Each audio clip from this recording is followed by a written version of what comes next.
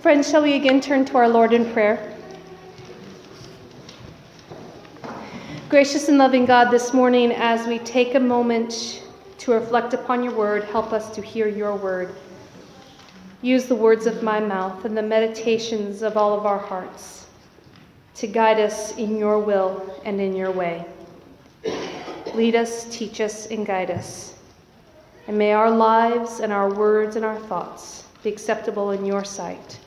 O Lord, our God, our rock, our creator, our redeemer, and our sustainer. Amen. So one of the things that I do in my weekly sermon prep is, as I work towards Sunday morning and preaching, is I spend quite a bit of time reading commentaries, articles, reflections, and other pastors' sermons that they have preached on the particular scripture passages that are in the lectionary for the week. The context and the times and other thoughts about that in order to spark and inspire what I myself am going to preach.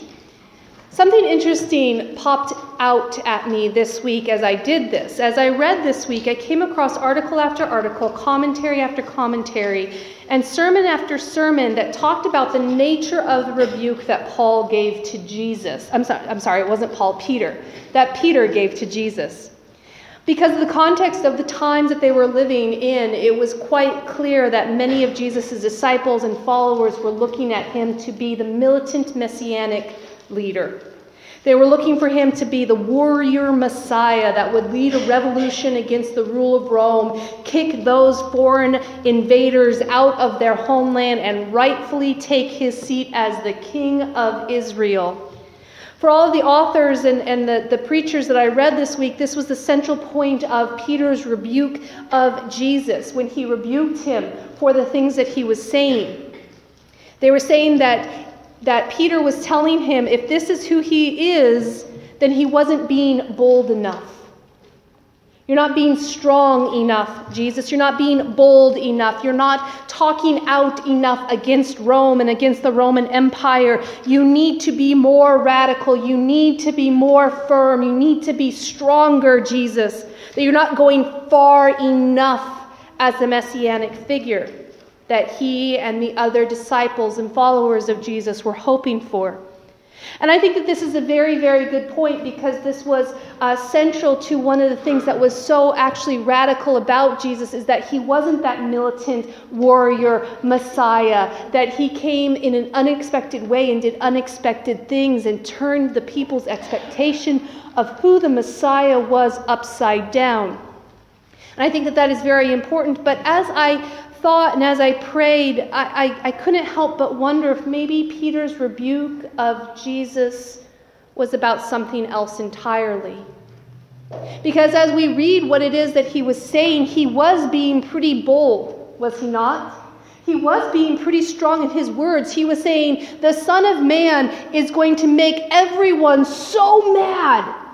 I am going to make everyone so mad with what I'm about to do and with what I am about to say that they will kill me. And I will rise again from the dead in 3 days. He was being strong. He was being bold. He was being firm. He was standing his ground and saying, this is who I am and this is what's going to happen. And so there's a part of me that has to wonder if maybe what Peter was rebuking him about was this. Jesus, you need to hold back, man. You're making people mad. You're being offensive. If you just hold back, if you just be a little quieter, we'll be able to do all that you are here to do. If you just don't make quite so many people mad, Jesus, then maybe we'll be able to get more people on our side. And we'll be able to take over and kick those Romans out. Jesus, you need to stop talking so much.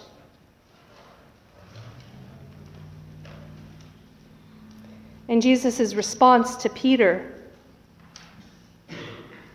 is about that. I think about this and I wonder if this is what Peter is really talking about and what Peter is really rebuking Jesus about, trying to pull him back, trying to get him to protect his own hide. Save himself. Don't make people so mad that they're going to kill you, Jesus. Pull back. We can get more people on our side. And I wonder about if whether or not that is what Peter is talking about, because I think about that in my own life and in the world around us, and I think about how seductive that idea is. Not speaking up, remaining quiet, and biding my time.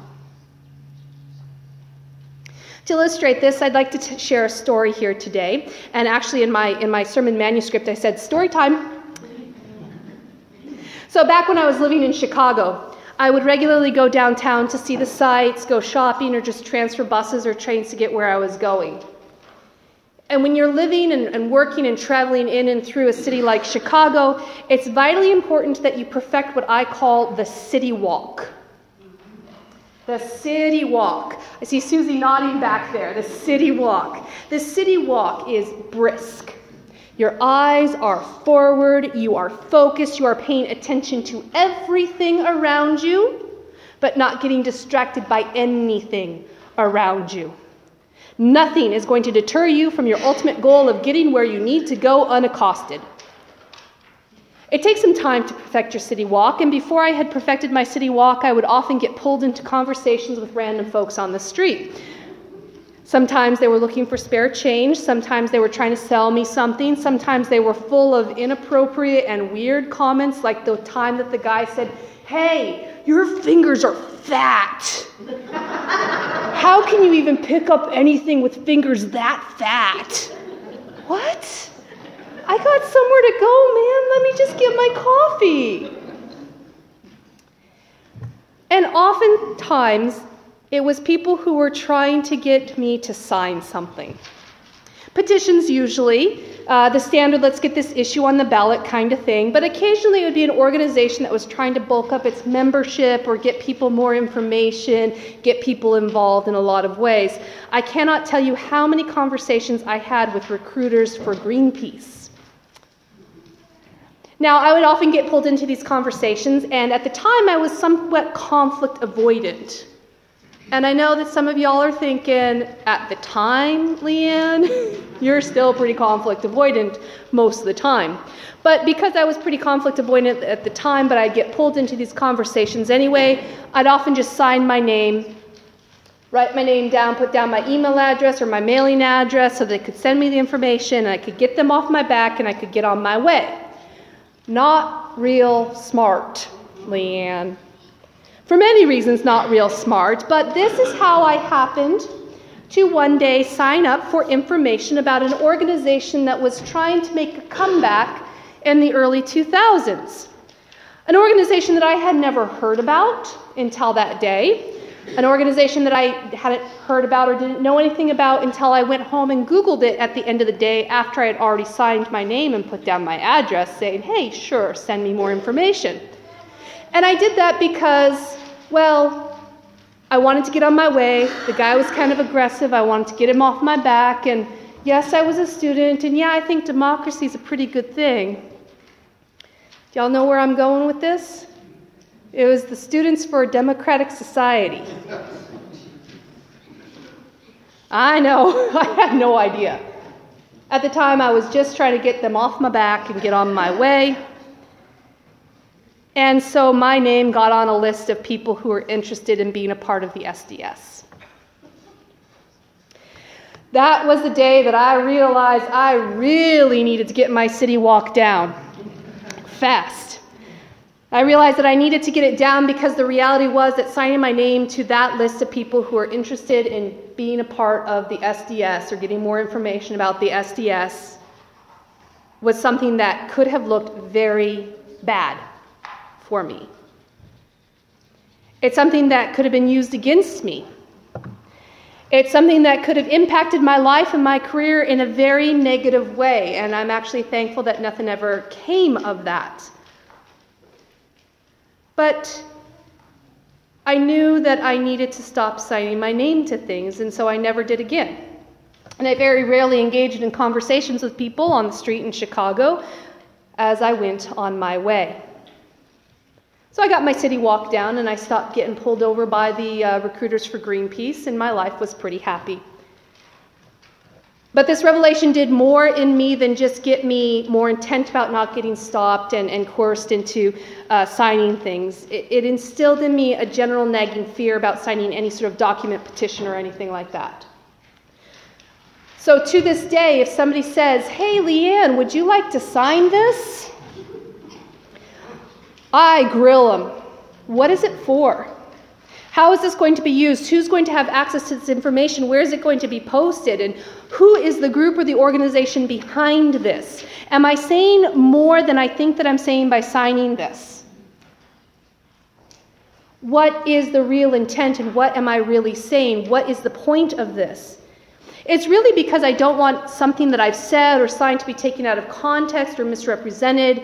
It's because I don't want to be aligned with something if I'm not 100% with it. I'm very, very careful about what public statements I make, so it's not impact my family or my career or my own life in a negative way. And I think that this is pretty smart. But eventually this attitude made me very wary about making public statements in general about things, about speaking up about issues and topics and situations that might be controversial or upsetting or difficult in a community of people. I began to worry about how people might react, what people might say, what might happen as a result, how it might impact my life or my family in a negative way. And in a lot of ways, I've taken to living my life with my city walk on, emotionally focused, determined, brisk, eyes forward, aware of the world around me and all that is going on that should be talked about, but not allowing myself to get pulled into areas of conversation about them, except for in select, carefully discerned and carefully controlled environments. And again, I think in a lot of ways this can be wise, I think. I've decided to pick my battles, so to speak. I often use the phrase about choosing which hill I'm willing to die on. I tend to think that my choosiness in picking what I talk about and when and where allows me to make connections with a broader spectrum of people than I otherwise would be able to. It allows me to make a deeper impact with those people who might disagree with me or whom I might disagree with, because I've taken the time to allow them to get to know me rather than my stances at first. And again, I think that is very wise at a lot of ways and has a lot of positive impact, but underlying it all, to be honest, is a sense of self-preservation. I'm doing it more than anything else to keep myself safe. Myself safe.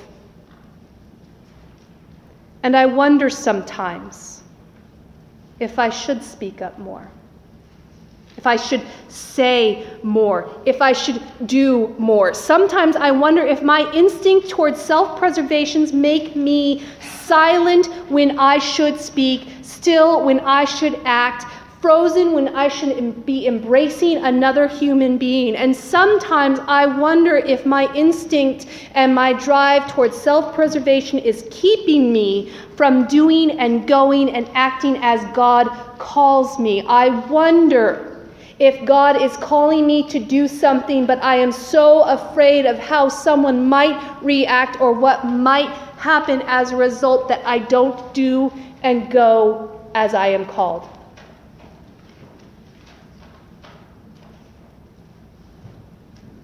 In the book of Ecclesiastes, we are told that there is a time for everything. A time to stay silent and a time to speak, a time to act and a time to refrain from acting, a time to embrace and a time to refrain from embracing. But sometimes I wonder if I take that there's a time to out of the equation and go more towards there's a time to not do. And I think that for all of us, this is something that can impact our lives. And it's a good question for us to consider. Are we holding back from acting as God calls us to act out of fear of what might happen as a result? Are we not speaking on issues of importance in our lives, in our community, and in our world? Are we not speaking up when we see injustice happening before our faces because we don't want to upset someone? Are we not acting in righteousness and instead letting the world play out in front of us in immoral and unjust and horrible ways because we just don't know what to say or what to do in any way that won't hurt us? Are we listening to the voice of Peter whispering in our ears saying, just hold back and maybe you'll be able to do better down the road? Don't be so offensive. Don't be so bothersome. Don't be so worrisome. Work with people. Get them on our side and work behind the scenes and get them on our side, and then maybe we can go forward. Is there a time to stand firm and say, no, I must speak. I must do. I must go as I am called.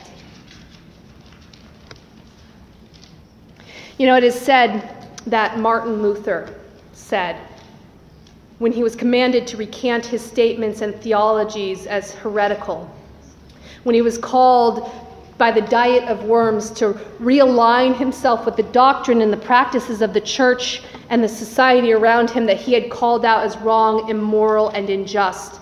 It is said that Martin Luther said, "Here I stand. I can do no other. So help me God." Sisters and brothers, when are we called, and how are we called to stand firm where God has called us? To speak even when our voices tremble, to reach out even when our hands shake, and to do and to go even when we are afraid for what it might mean. When and how are we called to do so? And do we have the courage and the trust in our Lord to speak, to go, and to do as God has called? Jesus referred to this as taking up our cross, taking up our ministry, and following him. Sisters and brothers, may we have the courage to take up that cross,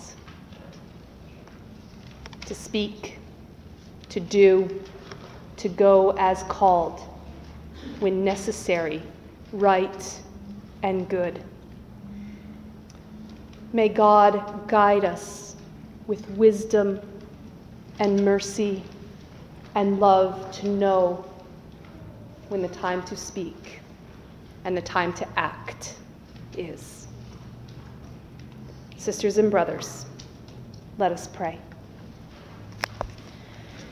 Gracious and loving God, this morning we confess to you that we do too often seek to preserve our own life, even in the face of your call to us.